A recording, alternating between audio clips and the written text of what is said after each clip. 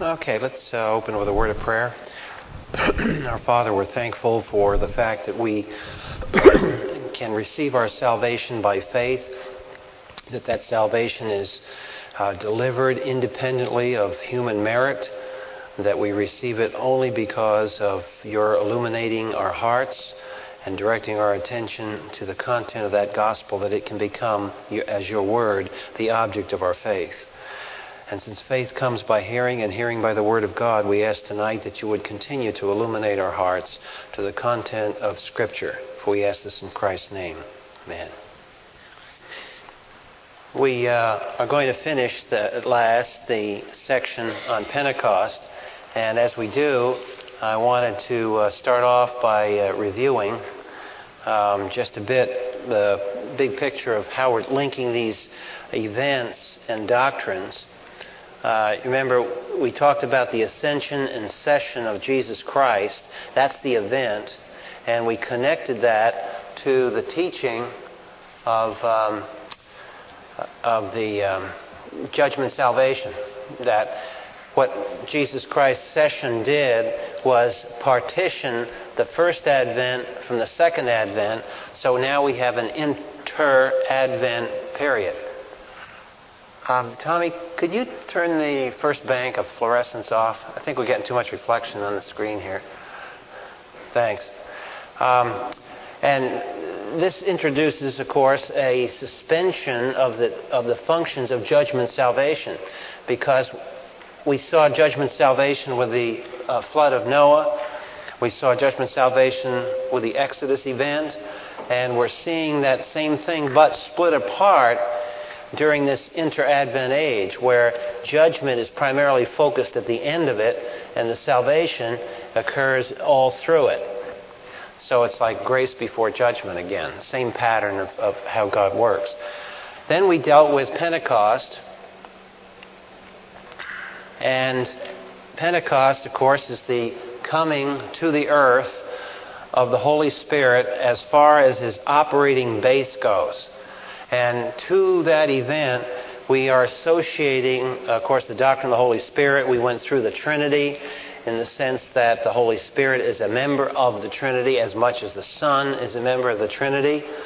And then we started in one by one going through some of the results of the Holy Spirit's work. And we talked about the acrostic ribs, a device to remember it with: regeneration, indwelling, baptizing, and sealing.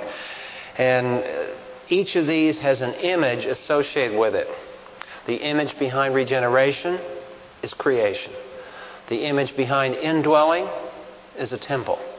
The image behind baptism is a judgment, a separation, identification. And sealing is a seal. So if you turn the notes to page 51, we there spoke about the two different kinds of indwelling: the indwelling of the Old Testament and the indwelling in the New Testament. And there's certain unique features. That's why we do these contrasts. We want to appreciate what is unique to this inter-advent age with this entity called the church.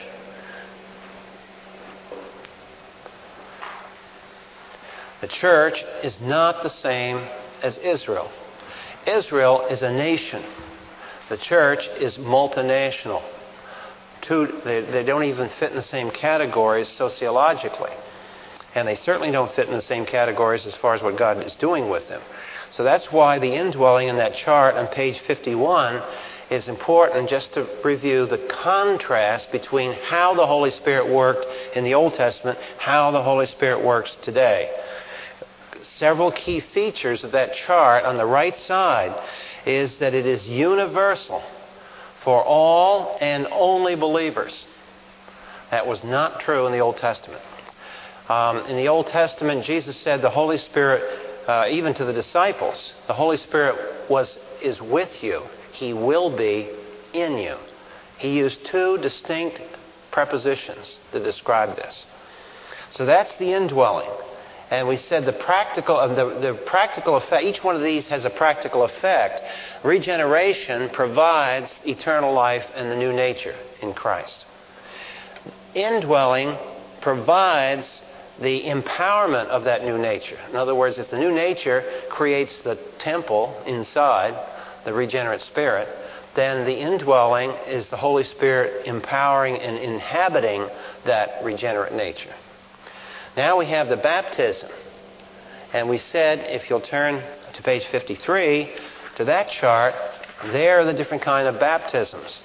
And baptism is a tricky word. Remember we said the translators down through history in the English language have kind of cheated here because they never dared to translate the word.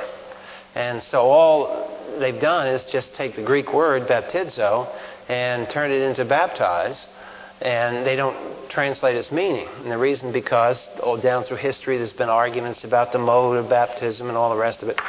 And furthermore, if you'll notice in the chart, table 6 on page 53, there's far more baptisms that are dry than wet. And the ones on the left side of that chart are what we call real baptisms. The one on the right side of the chart are ritual baptisms. Ones on the left side of the chart, they are real and God is the agent. The ones on the right side of the chart is they're ritual and man is the agent. So there's clear distinctions here in these baptisms. We are looking on the left side of the chart to Spirit baptism. And we said that the Spirit baptism occurs at the time a person is regenerated. On page 54, we show you that that is coterminous with the beginning of the church. The church began on the day of Pentecost. Didn't begin in Jesus' time, didn't begin in the Old Testament. It began on the day of Pentecost when the indwelling Spirit started and so forth. Now tonight, we're going to go on to the sealing ministry of the Holy Spirit. That's found on page 55 of the notes. And we're going to go to 2 Corinthians chapter 1. And we're going to look at some of the verses that pertain to sealing and how this is used.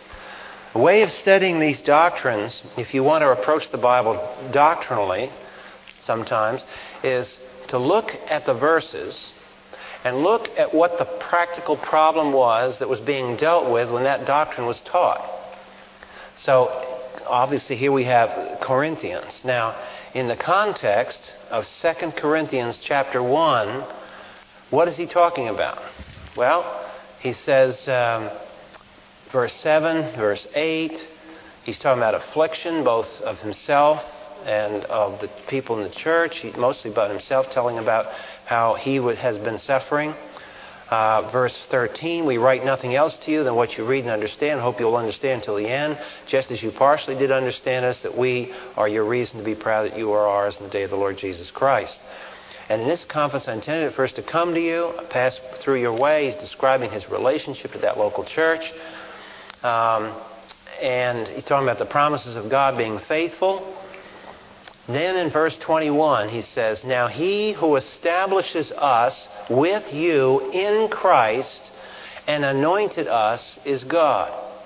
So clearly the emphasis on this passage is he's trying to build confidence. He's trying to make them feel confident of God's promises, God's word, God's purpose. And then he adds in verse 21, because verse 21 doesn't end as a sentence, verse 21 continues to verse 22, which is a clause that describes God. So verse 21 ends, and he who anointed us is God. Then verse 22 is an exposition of the nature and character of God. How is God expounded in the passage? He is the one who sealed us and gave us the Spirit in our hearts as a pledge. And the picture there is financial transactions. The picture is the idea of certainty in a contractual arrangement, a pledge. And interestingly, in this passage, is that God the Father, basically God here, is causing the sealing, and the sealing is the Spirit. Verse 22. You notice what he says. He says the Spirit in our hearts as a pledge. So it's the Spirit himself that is involved in this seal. So in a way it's connected to indwelling. That's why these doctrines all go together here. It's connected to indwelling. It's just another way of looking at it. And you'll notice in verse 21 and 22 that the Trinity is present. All three members of the Trinity are in verse 21 and 22. So here again, you see how the Holy Spirit's work is distinguished. Here, it's God the Father's work, but the Holy Spirit is the seal. So the seal is the Holy Spirit. Now, if we come to Ephesians, this issue of the seal comes up again. Ephesians chapter 1. And the language is very similar to 2 Corinthians 1:22. Remember Ephesians 1? He's describing our position in Christ, the whole issue of the church. That's the longest sentence. If you ever want a challenge in diagramming a sentence, try it.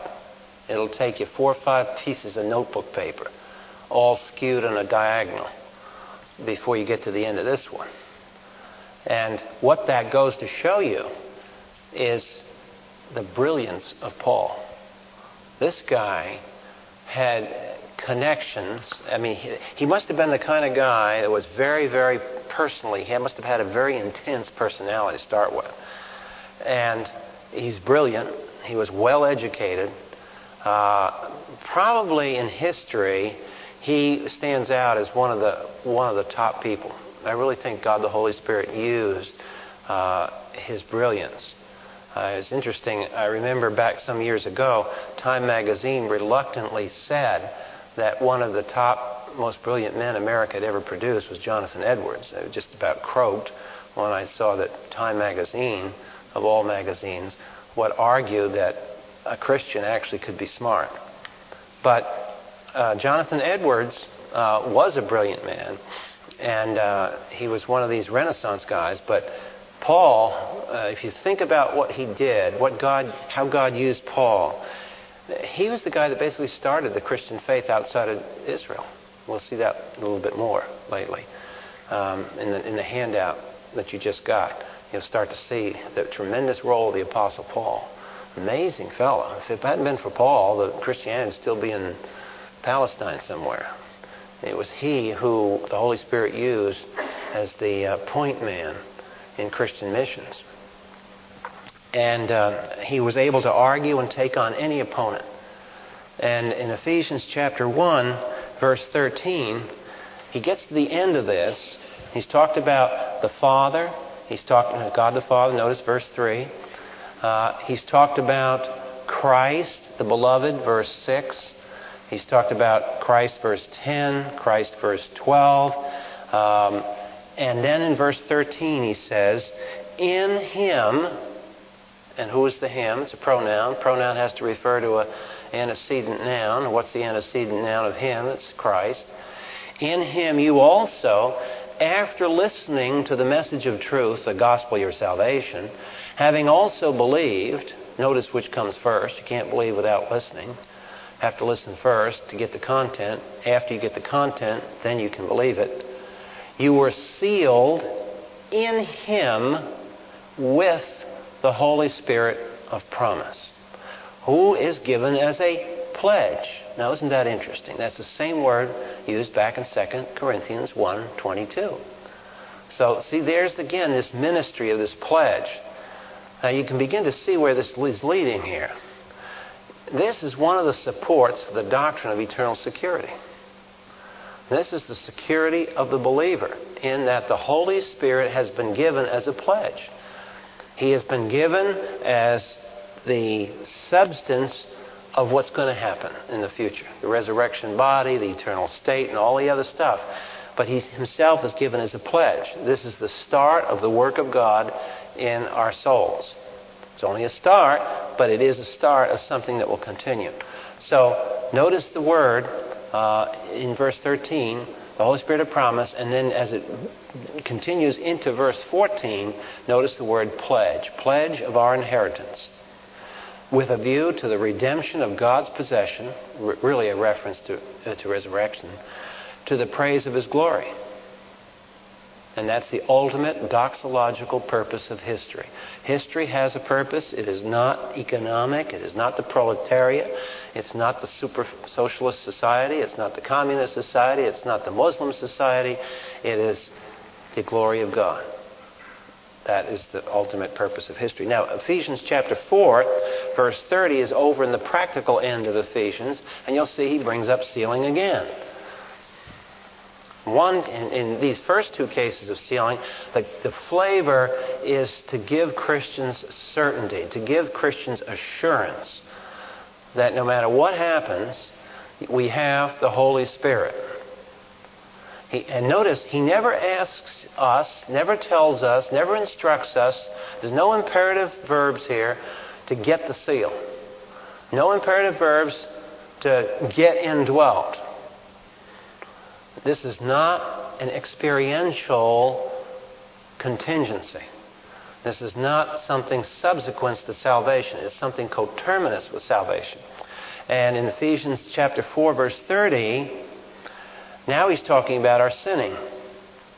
And he's talking about what we do when we sin.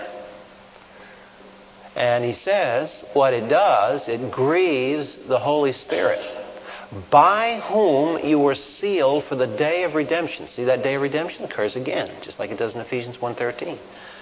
The day of redemption is the final finishing up. And we are sealed for the day of redemption. The sealing has to do, looks forward to a delivery of us in our final state. On page 55, I quote Ryrie, who said, one of the best I didn't indent this as a quote, so you don't usually see it normally. But in this paragraph on page 55, one of the best earthly illustrations of sealing is a piece of registered mail. When something is registered at the post office, it is sealed until it is delivered. Actually, only two persons can open registered mail: the sender, if it is delivered back to him, and the recipient. In the case of the believer, God is the one who sends him on his way to heaven, and God in heaven is the recipient upon his arrival.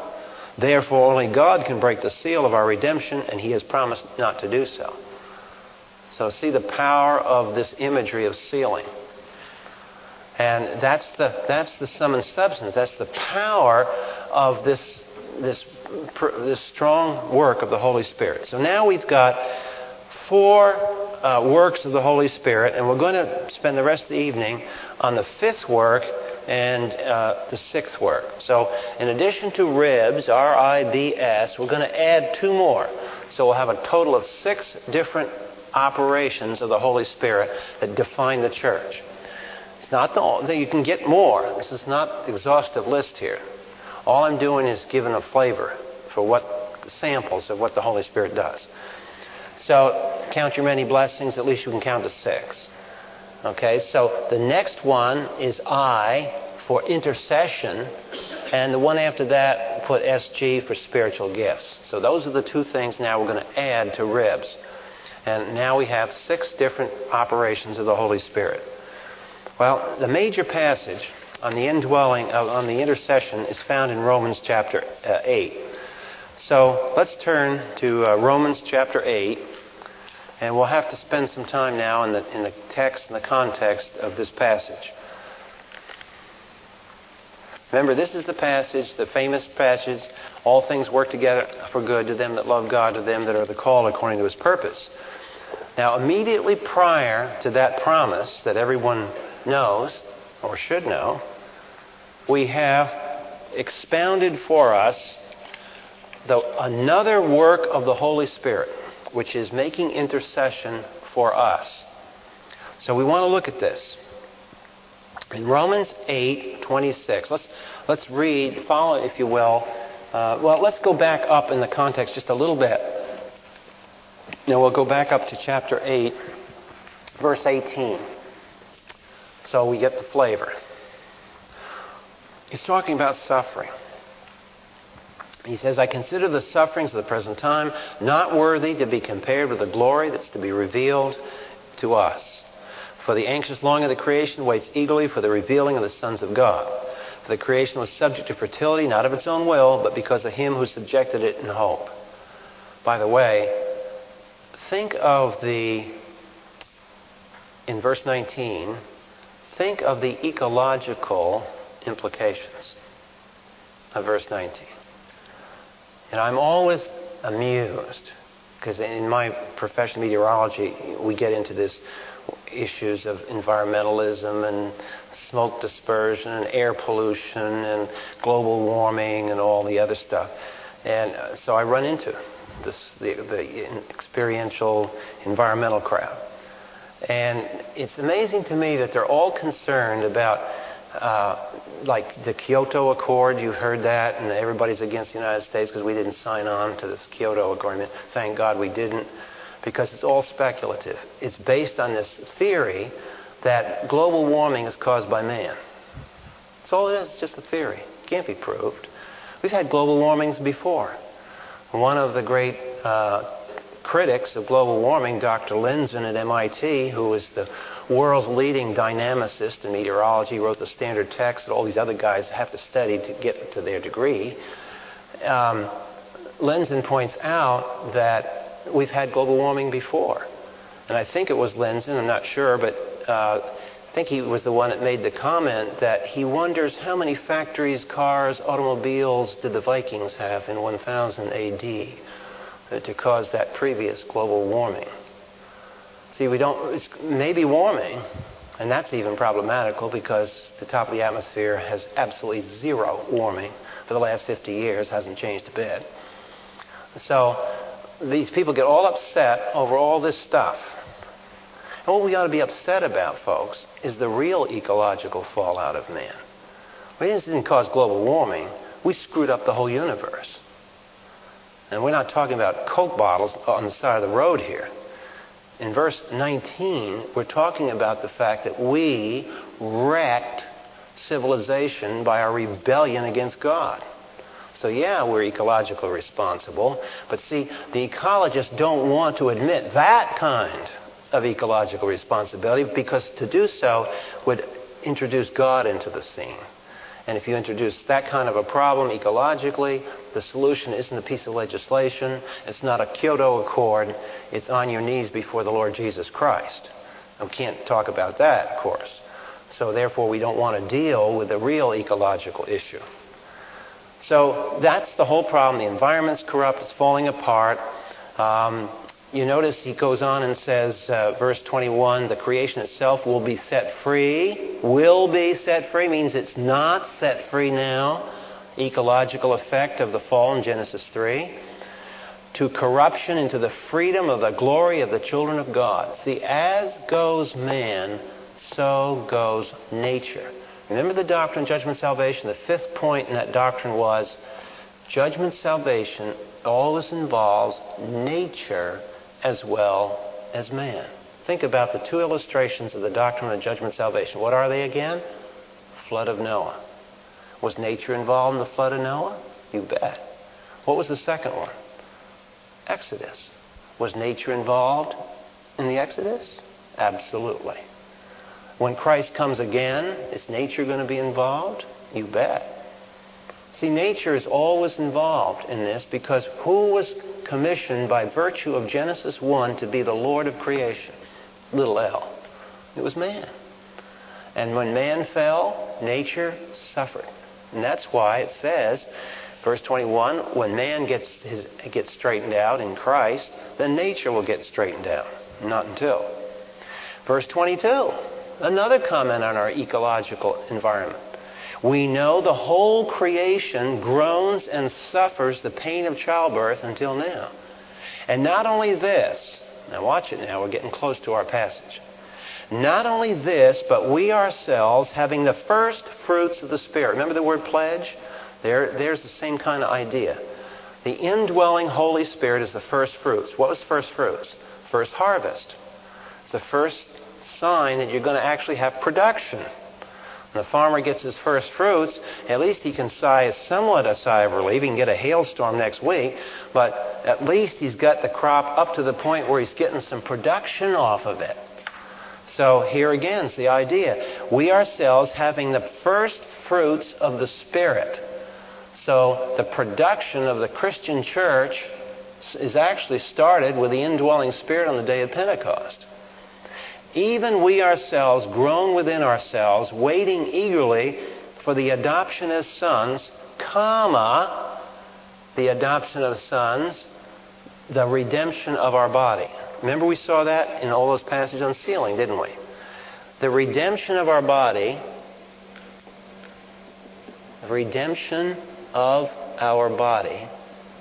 is a reference to resurrection.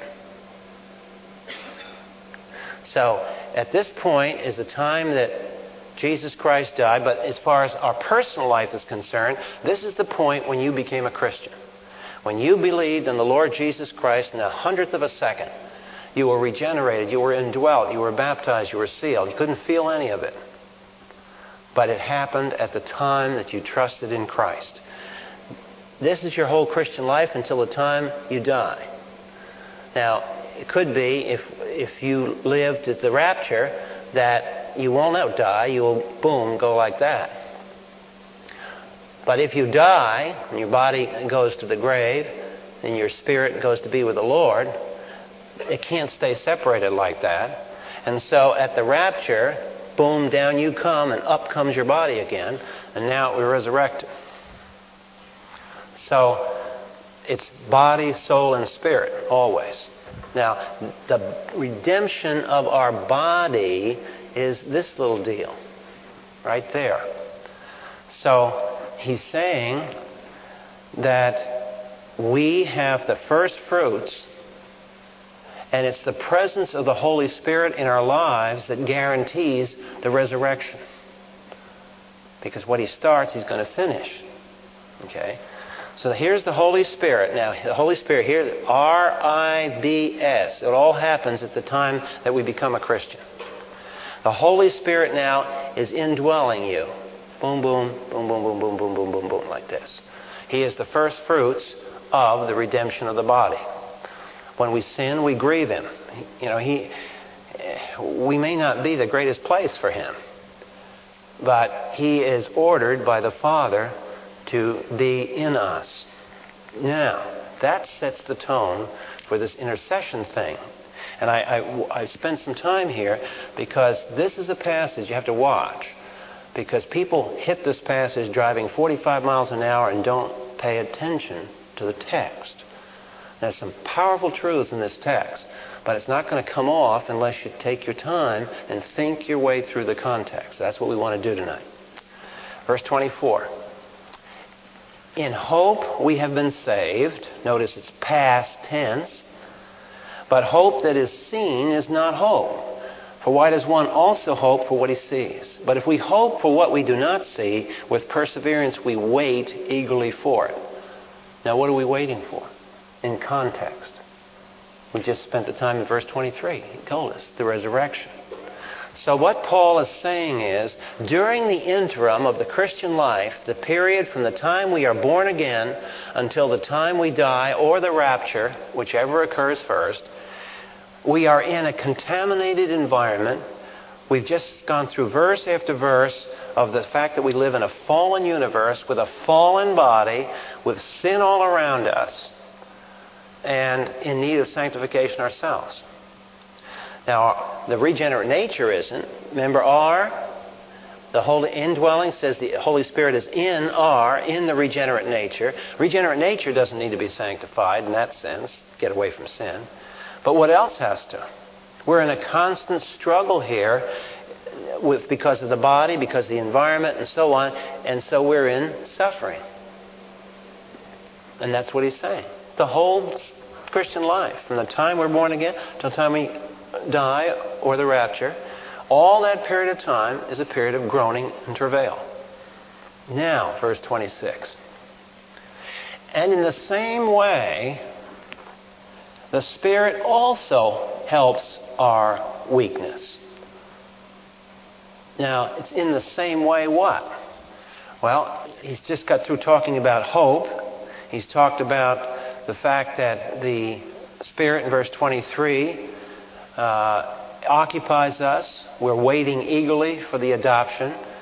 And he says, in the same way, the Spirit helps our weakness. The weakness being defined in context as our present life in the fallen world with a fallen body that's falling apart.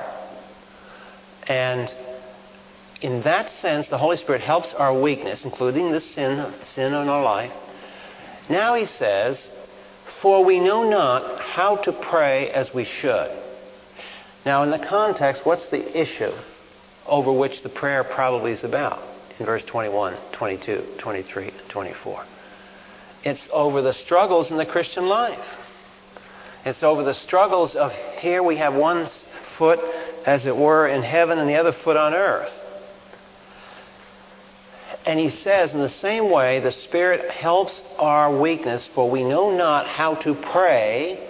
Presumably we're praying over issues that we would call sanctification issues. We know not how to pray as we should, but the Spirit Himself intercedes for us with groanings too deep for words. My translation says, I'll come up to that one again. We'll get that. But let's finish the sentence, verse 27. And He who searches the hearts knows what the mind of the Spirit is, because He intercedes for the saints according to the will of God. Now the question, an incidental question here is, who is it who searches the hearts? Well, it's Yahweh in the Old Testament, and in the book of Revelation, chapter 2:23, that's a title of the Son. Now this is an interesting thing, because usually you would think the intercession would be directed to the Father. But here's the believer. Let's draw it over here on the margin. Here's the believer. The Holy Spirit indwells the believer. Get it here. The passage says that there is a prayer chain going up to the Father's right hand where the Lord Jesus Christ sits. The Holy Spirit is making the intercession. We're not. This is not our intercession. This is intercession He is doing for us. Now it says, for groanings that cannot be uttered. That is the clause that has misled many, many people who hit this passage too fast and don't pay attention. Because it's usually interpreted to mean some sort of angelic language, some sort of tongues phenomena, or something else like that. In other words, the Holy Spirit gets hold of you and you don't know how to pray, and so He prays through this hoopla. If people would just simply take a concordance and look up what the words mean, they never would have gotten to this, because what this phrase, too deep for words, is, it's used also of Paul when he went to heaven. And it wasn't that he couldn't understand what was said. The issue there is it's not lawful. This is a word which was used. Some of the word usages, if you look it up in classical Greek in the papyri, it was used of secret fraternities that had a password, and that you were not allowed, if you were in the fraternity, to talk and reveal your password to anybody outside the fraternity. It wasn't that you couldn't say it. It was because of security that you couldn't leak this password out. Now, think about this for a minute. Here you are, I am, believers. The Holy Spirit is in us. That's indwelling. So the Holy Spirit's sitting here and He knows the goal. He knows where we should be. He knows where the Father wants to take us. We don't know how to pray regarding all the stuff in verse 21, 22, 23, 24, and 25. But He does, and so He starts making intercession for us, each one of us individually, with a secure communication. Now, why do you suppose that this is secure comm?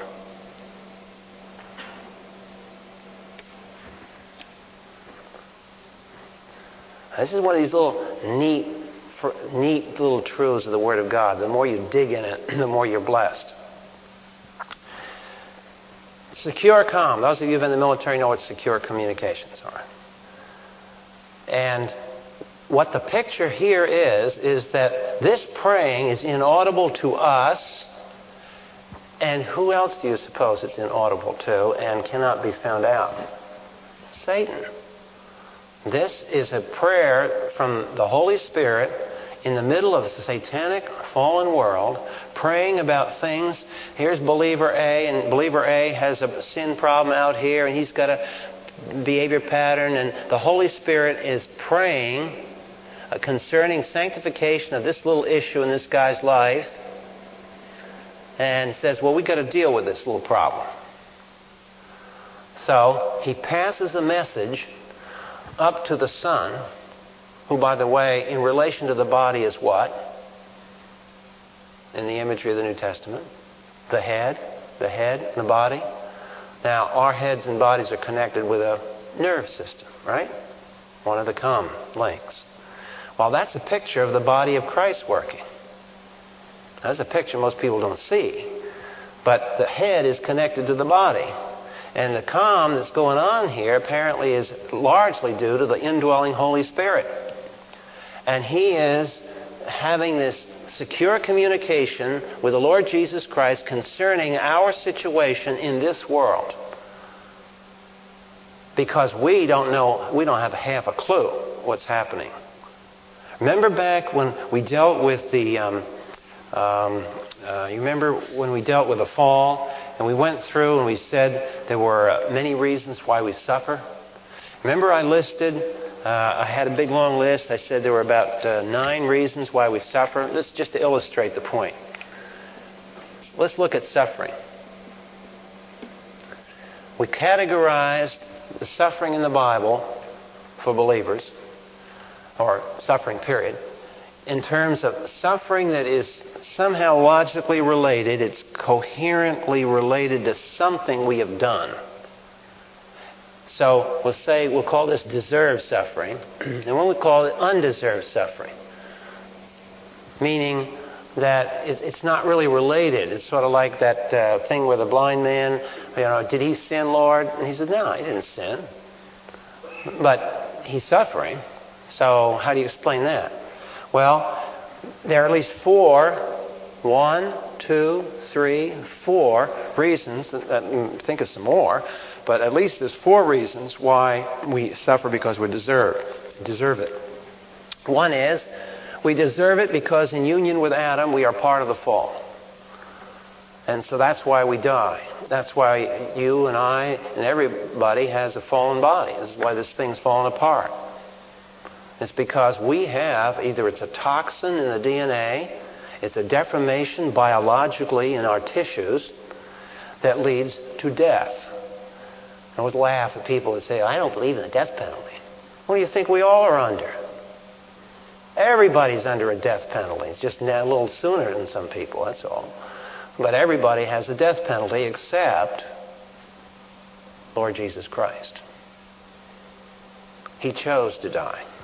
But everybody else deserves to die. So, number 1, we all suffer because of our union with Adam. Another reason for suffering is because of our own personal stupidity and rebellion. He that sows to the flesh shall of the flesh reap corruption. If you've been a Christian more than 2 years, you've committed some idiotic, stupid thing, and you're probably paying for it for months afterwards. That's just the way it is.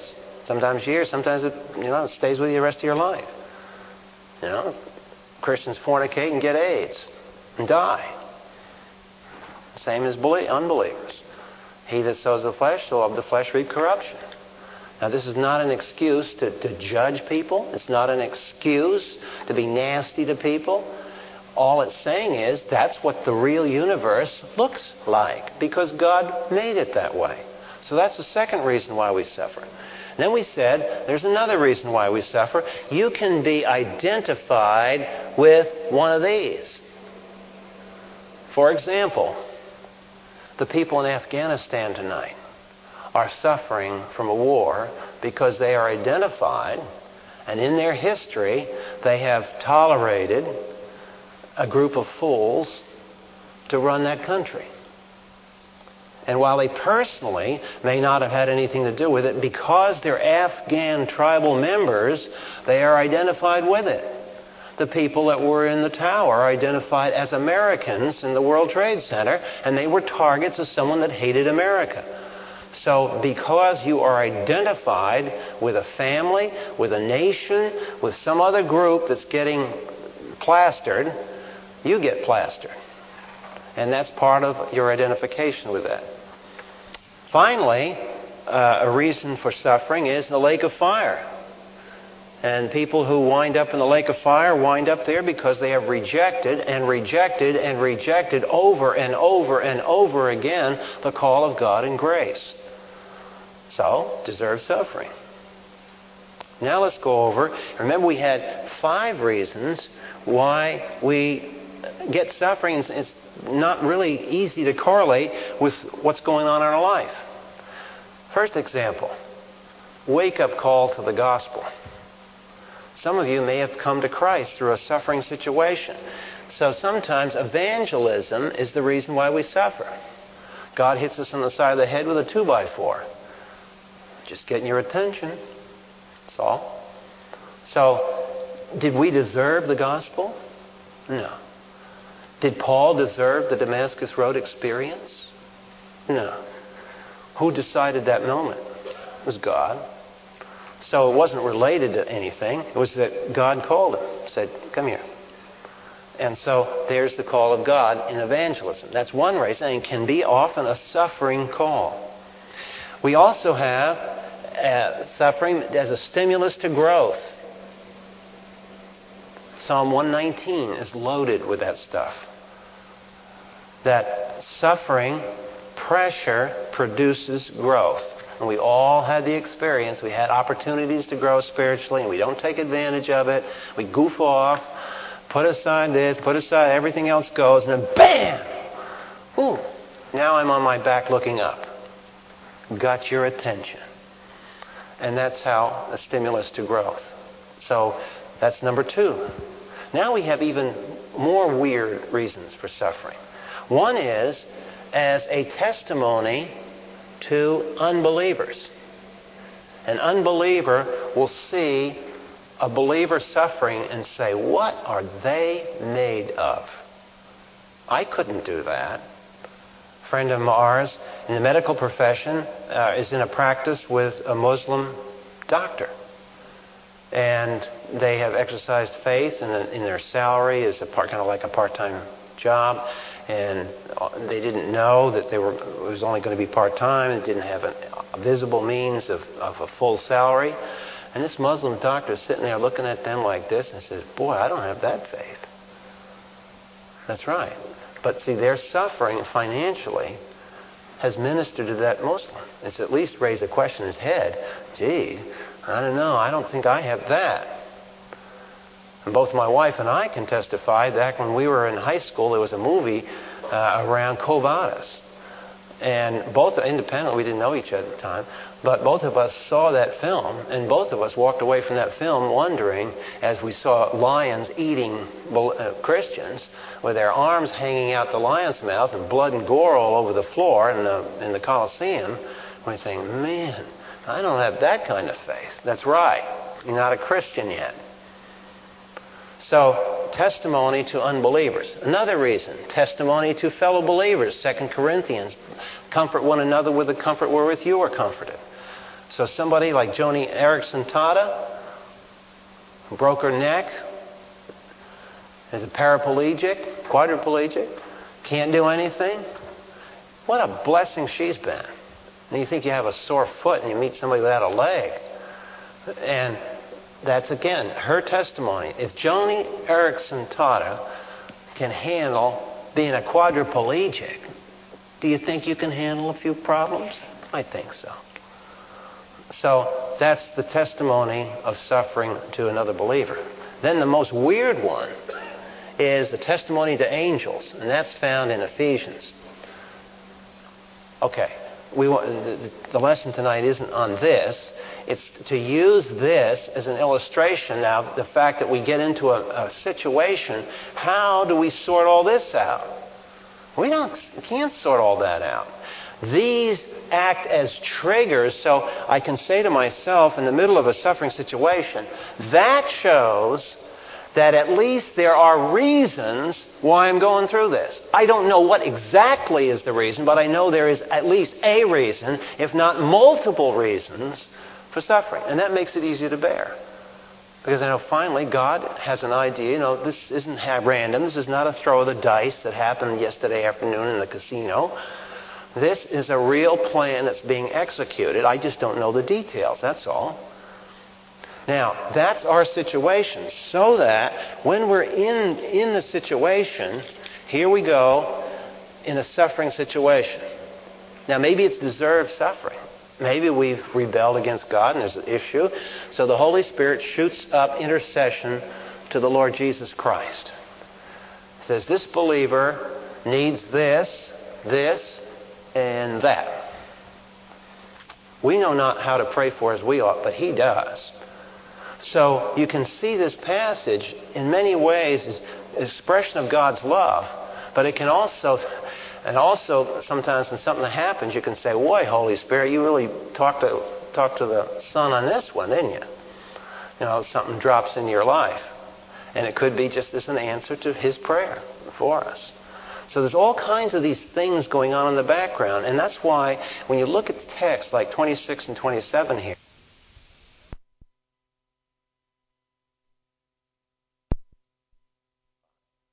how we'll be all eternity figuring all this one out. And we'll have all eternity to soak on this, run it by, or maybe run a rerun. What was going on when that happened? And here's what was going on when that happened. Boom, boom, boom, boom. And, is that what you were doing, Lord? Oh, yeah, okay. So there may be in eternity these kind of explanations that will take all eternity to see all the roots and the connections. So anyway, that is the intercessory ministry of the Holy Spirit, and it's that's included in verse 28 when it says, and all things work together for good. Why do all things work together for good in the context? Because the Holy Spirit is making intercession for us. That's one of the reasons all things work together for good. Okay, now we want to conclude tonight with the last one on the bottom page 56, which is spiritual gifts.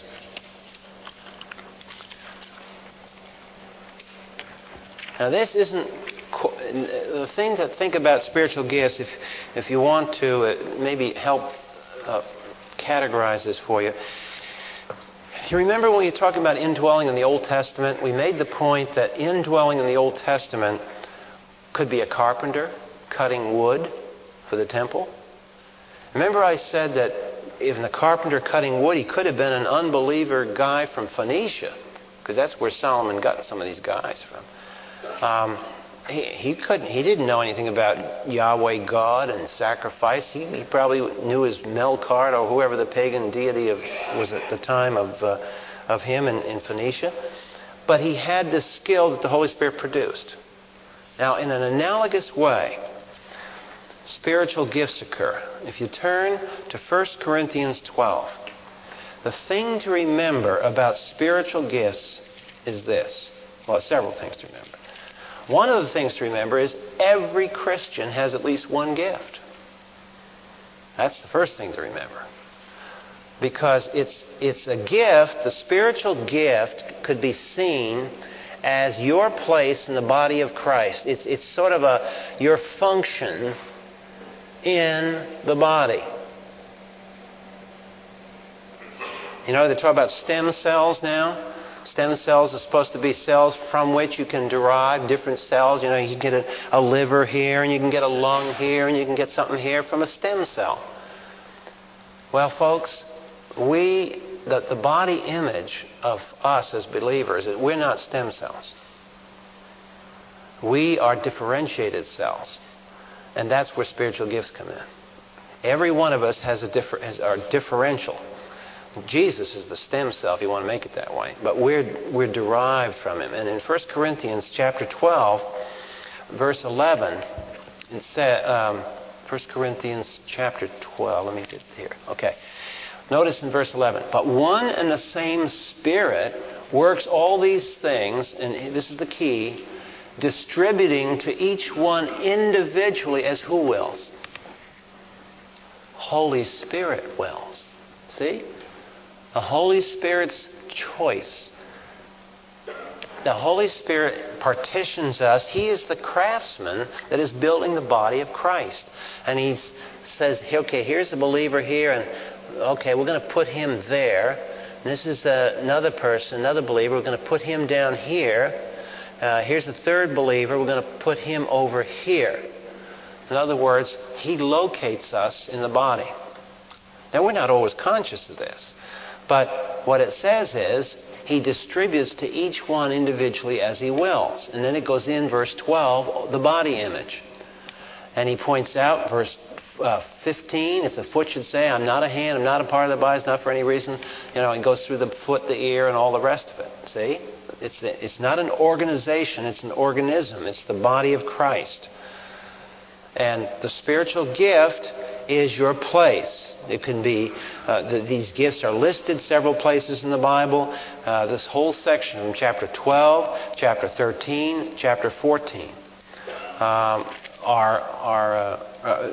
cover this whole thing of gifts. Well, now, one of the things to remember in the middle of all this is chapter 13.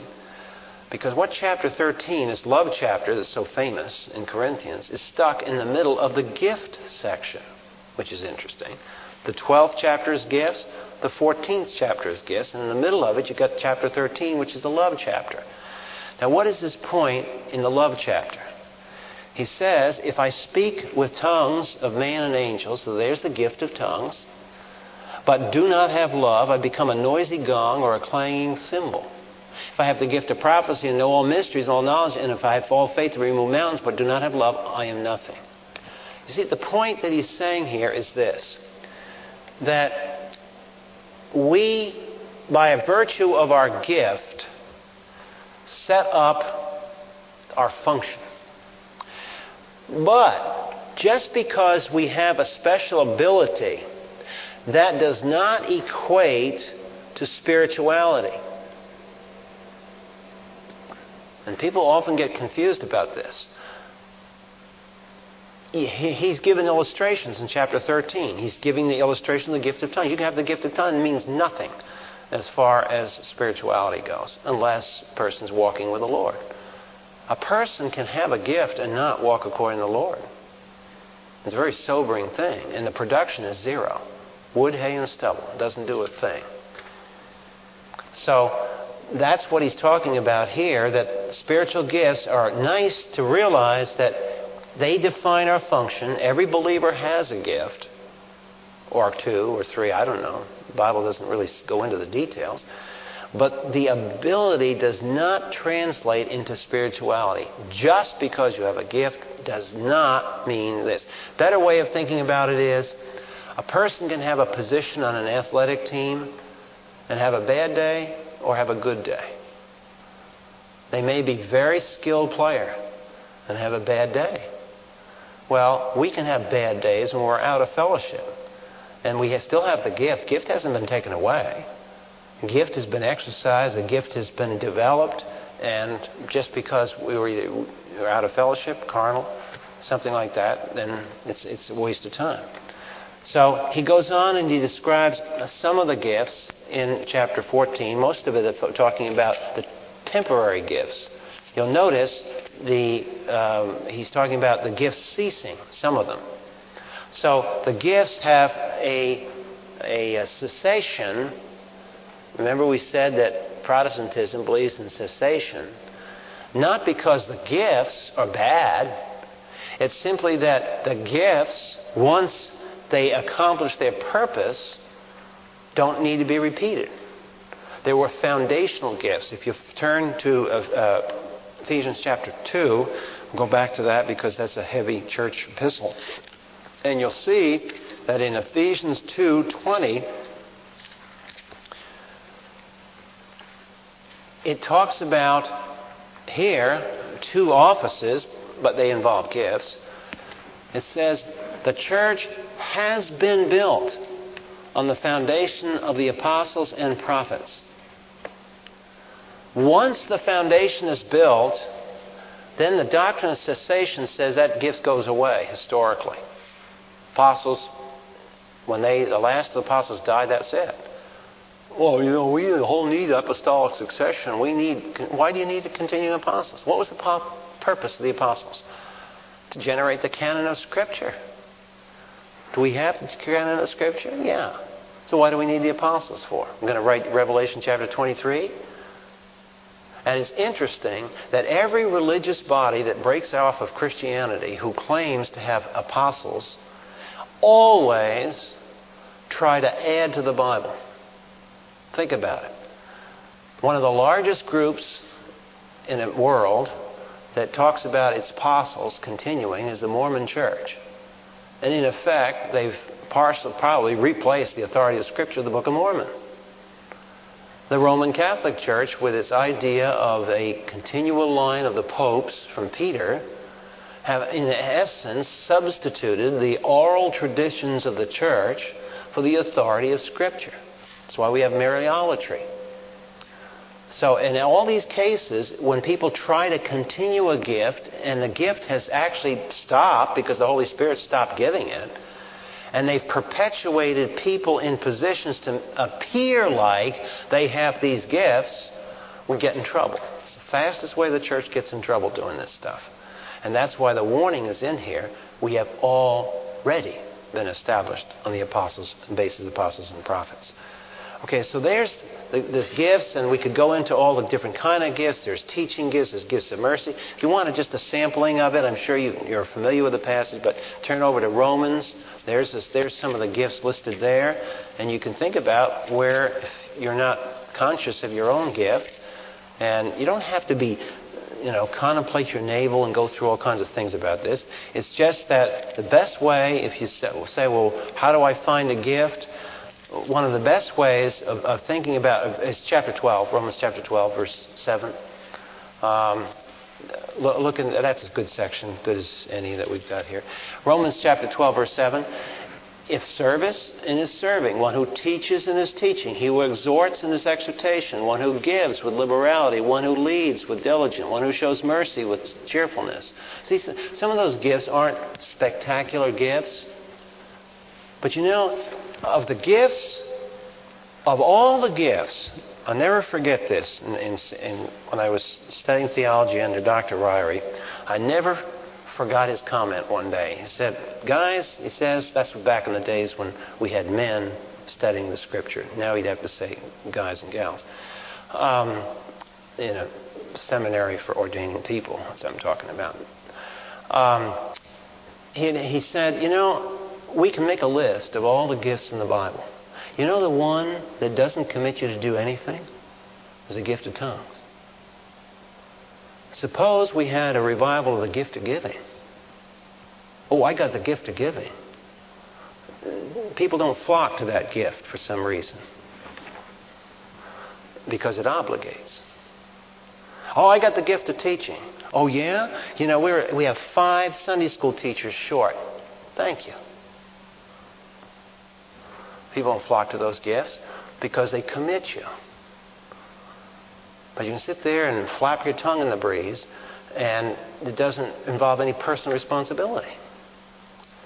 All these gifts here are exhorting gifts. You notice what it says. It talks about exhorting, encouraging. See, those gifts aren't spectacular, but they're part of the body of Christ. You probably have seen this in your own life.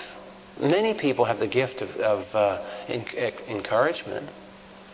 And you know how you can often tell they have the gift of encouragement?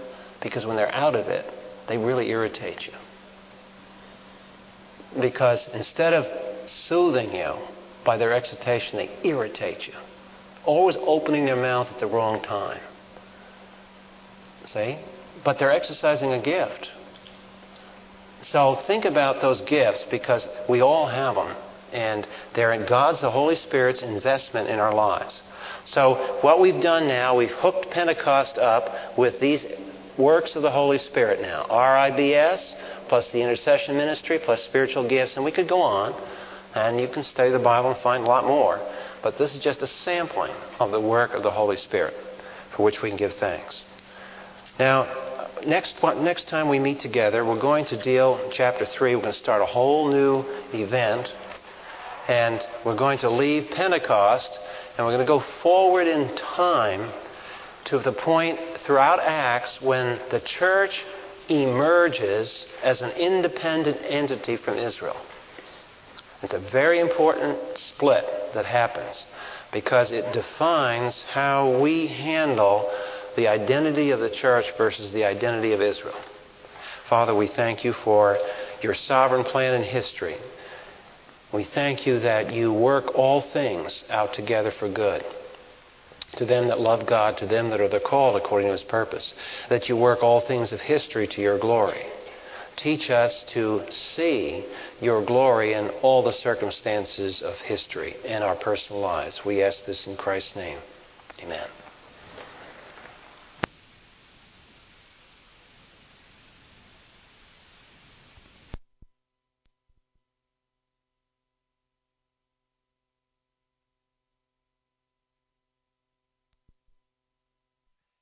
Everybody hear what Laura asked? The question Laura asked was, when you look at Romans 8 and the Holy Spirit is making an intercession, is that the only connection praying-wise that he has with us? And the answer is no. I mean, he has other... He spawns prayer by illuminating our hearts, enlightening our eyes, bringing circumstances into our lives that remind us of different things. I mean, we've all had that leading of the Spirit. All of a sudden, the thought comes into your mind, gee, I need to pray for somebody. I mean, there's been some remarkable instances of that, and maybe you've heard about them in your life, about for some reason the Holy Spirit puts somebody on your mind, just comes. And you have no connection. I mean, you may be driving your car down I-95, and all of you think of somebody that you met 3.5 years ago or something. And it's totally out of context. And you pray, and then all of a sudden you discover, wow, they were in a big mess or something happened. And so that's an obvious case of the Holy Spirit doing. So the Holy Spirit's active in a lot of other areas.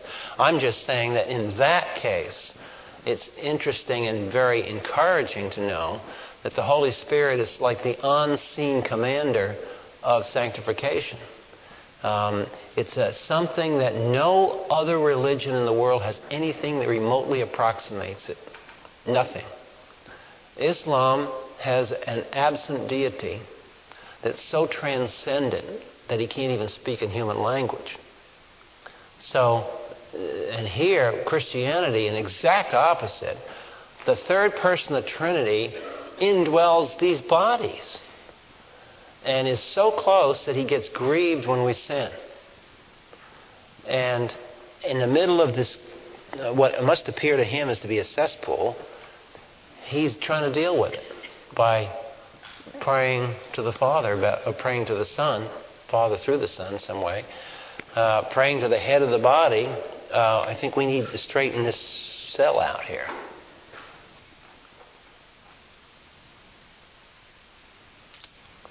Yes, George. I read a neat statement this morning. Somebody was talking about the guy that wrote the biography of Dietrich Bonhoeffer. When he was, I guess he had the seminary, and his seminary students were complaining that in the 2-hour mandatory prayer time, that their mind was wandering. And so his advice to them was to let it wander, see where it goes, follow it to the end, and then when it gets there, pray about it. As if to imply that the Holy Spirit is leading you there. Train your mind to see what it is that He's guiding you toward. And I thought that was kind of interesting. Well, as long as it... kind of dangerous. That's right. That's Bonhoeffer has been raised. The question here is the idea of letting your mind drift and then sort of capturing it at the end. The problem with that is that, first of all, background. Bonhoeffer was really screwed up theologically. People admire him because he did stand up to an awful situation. I mean, you have to hand it to Bonhoeffer. He was a very courageous guy. But having said that, his theology is not impressive. But that aside, the problem with letting your mind wander is that it's an autonomous transaction that's being allowed to happen. The Lord Jesus' mind. Let's watch the Lord Jesus. When he handled the problem of temptation in Matthew 4, did he let every thought come into his mind wander around? I don't think so. He nipped it in the bud by confronting it with the Word of God. And we're told to take them captive. Yes. Take our thoughts captive. So I am not thrilled by that particular admonition to let your mind wander. I know where mine wanders. When you become a Christian and you go Christian, do you still suffer for any past sins? You have a period of suffering? Okay, the question is, when you become a Christian, the Holy Spirit indwells, do you suffer for past sins? The answer, going back to the diagram that I was pointing out, is that, first of all, important point, if we suffer for our sins, it is not suffering to atone for our sins. Now that's where a lot of stuff, if you go in Latin America, you'll see these people whipping themselves, and this is supposed to impress God. Because suffering, somehow in that kind of suffering, I generate merits to get myself ingratiated with God. Be careful. Any idea that our suffering for our sins is atoning for our sins is a direct heretical denial of the resurrected, of the finished work of Jesus Christ on the cross.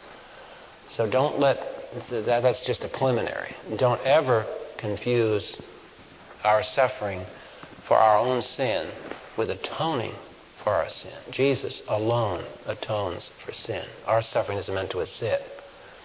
Now, the next thing is good biblical model. When you deal with this kind of a bona fide question here, think of it. Let's think of, we've gone through the framework a number of years here. What is one of the most historical, and there's many, but think of some historical biographies of the Bible. Now, let's think about men who suffered for sins in their lives. Who's an example of that? David. Okay. David confessed his sin. David was restored to fellowship with God. So he and God, after he got straightened around, were okay spiritually. David suffered, however, the consequences of his sin for the rest of his life.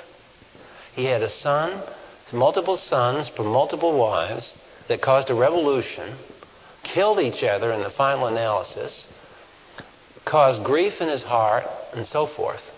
Now, how do we respond to that? Do we go into a big fat depression? No, because God says that He will not allow us to be tempted above that which you are able. So, okay, here I am. I've sinned. I've set up consequences that are perpetuating now in my life. So now I got an added baggage that I wouldn't have had I not screwed up back here. But I'm walking around now with an extra load. So here I am walking around with an extra load that I didn't have before. This is my consequences of my sin back here. Now, I can get very depressed over that. Because what Satan will do when that situation happens, he'll stick it right in your face. You're a loser. And run you into the ground mental attitude-wise. And you see, if you allow that to happen, you've been suckered. You've been suckered into something else. The way to handle it is to say, there is no temptation taken me such as common to man, and so forth. God is able to sustain me in the middle of that. Let me ask you something. Say that's the case.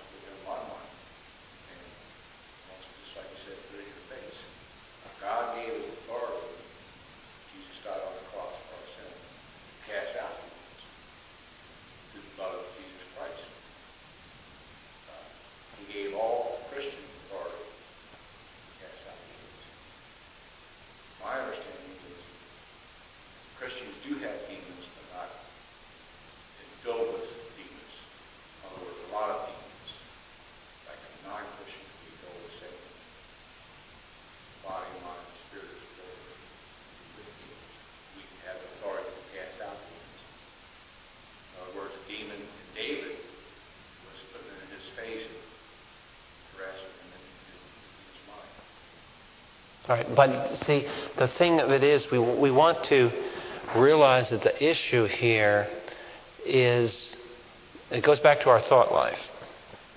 And the Scriptures emphasize the content of those thoughts. And that's why we have the Word of God, which gives us counter content. And it's not so simple sometimes as, quote, casting out demons. For example, can you think in the New Testament of an example of a very famous Christian who was faced with suffering in his life repeatedly, who beseeched the Lord to remove it and never got an answer? Paul. And you remember what Paul did? He suffered. In his case, it was a physical malady of some sort. Nobody knows. I think it was eye problem, but all kinds of speculation on what it was that Paul had. But it doesn't matter for our discussion. Paul had this affliction. All right. He prayed to the Lord about that affliction. Goes back to the chart again. All afflictions are not due to personal sin. And Paul's suffering in that situation, he came to realize, wasn't so much due to some sin back here. It was due to a tendency he personally had toward pride. And he had to be reminded day after day of dependency on the Lord. So what the Lord did and we kind of think this is tough love and kind of cruel, but the Lord allowed whatever that thing was in his life to stay there. And Paul asked and he asked and he asked to get rid of that thing, and the Lord said, no. You're not going to throw it out. You're not going to reject it. You're going to learn to manage it and deal with it.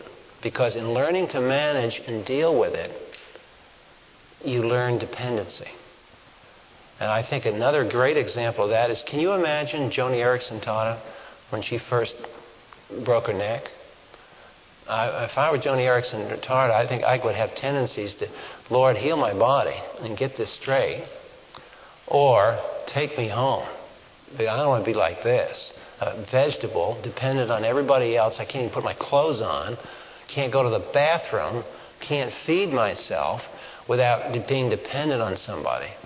And she had to work through that. And look at what it's done in her soul. You know, she's one tough lady that way. And she did because it's the suffering, you have to go back. That's why I put those 9 things on there, because when you deal with these kind of things, it can be a thought that has to be challenged and sharply rebuked, like Jesus did with the devil. On other times, it is a trial that comes that Satan he's in back of it, in the sense he's kind of shoving it in our face. So now you got the trial itself, and then you got him manipulating it. So then you got to kind of separate out that. That's the idea of, here's a consequence. I sinned here. Here's a consequence I'm carrying. Because I did this. I'll give an example in PRP. They're Christians in jail. Okay? Sin back here. Now I'm in jail. So now what have I got? I got some problems now. Because if I'm in jail, it makes me a felon. Now that is a problem. When I get out of jail, how do I find a job? Who wants to give a job to a felon? That's one of the problems we have in PRP. Some of these guys are great believers, and they change their life around, try and get them a job somewhere. Nobody wants to risk hiring a felon.